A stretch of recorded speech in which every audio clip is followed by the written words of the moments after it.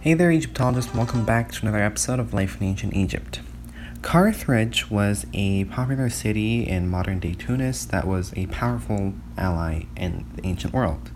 So when Carthage rose to the height of its power, Alexandria was relatively unaffected as trade had long been established and the city posed no threat to the sea power of the Carthaginians.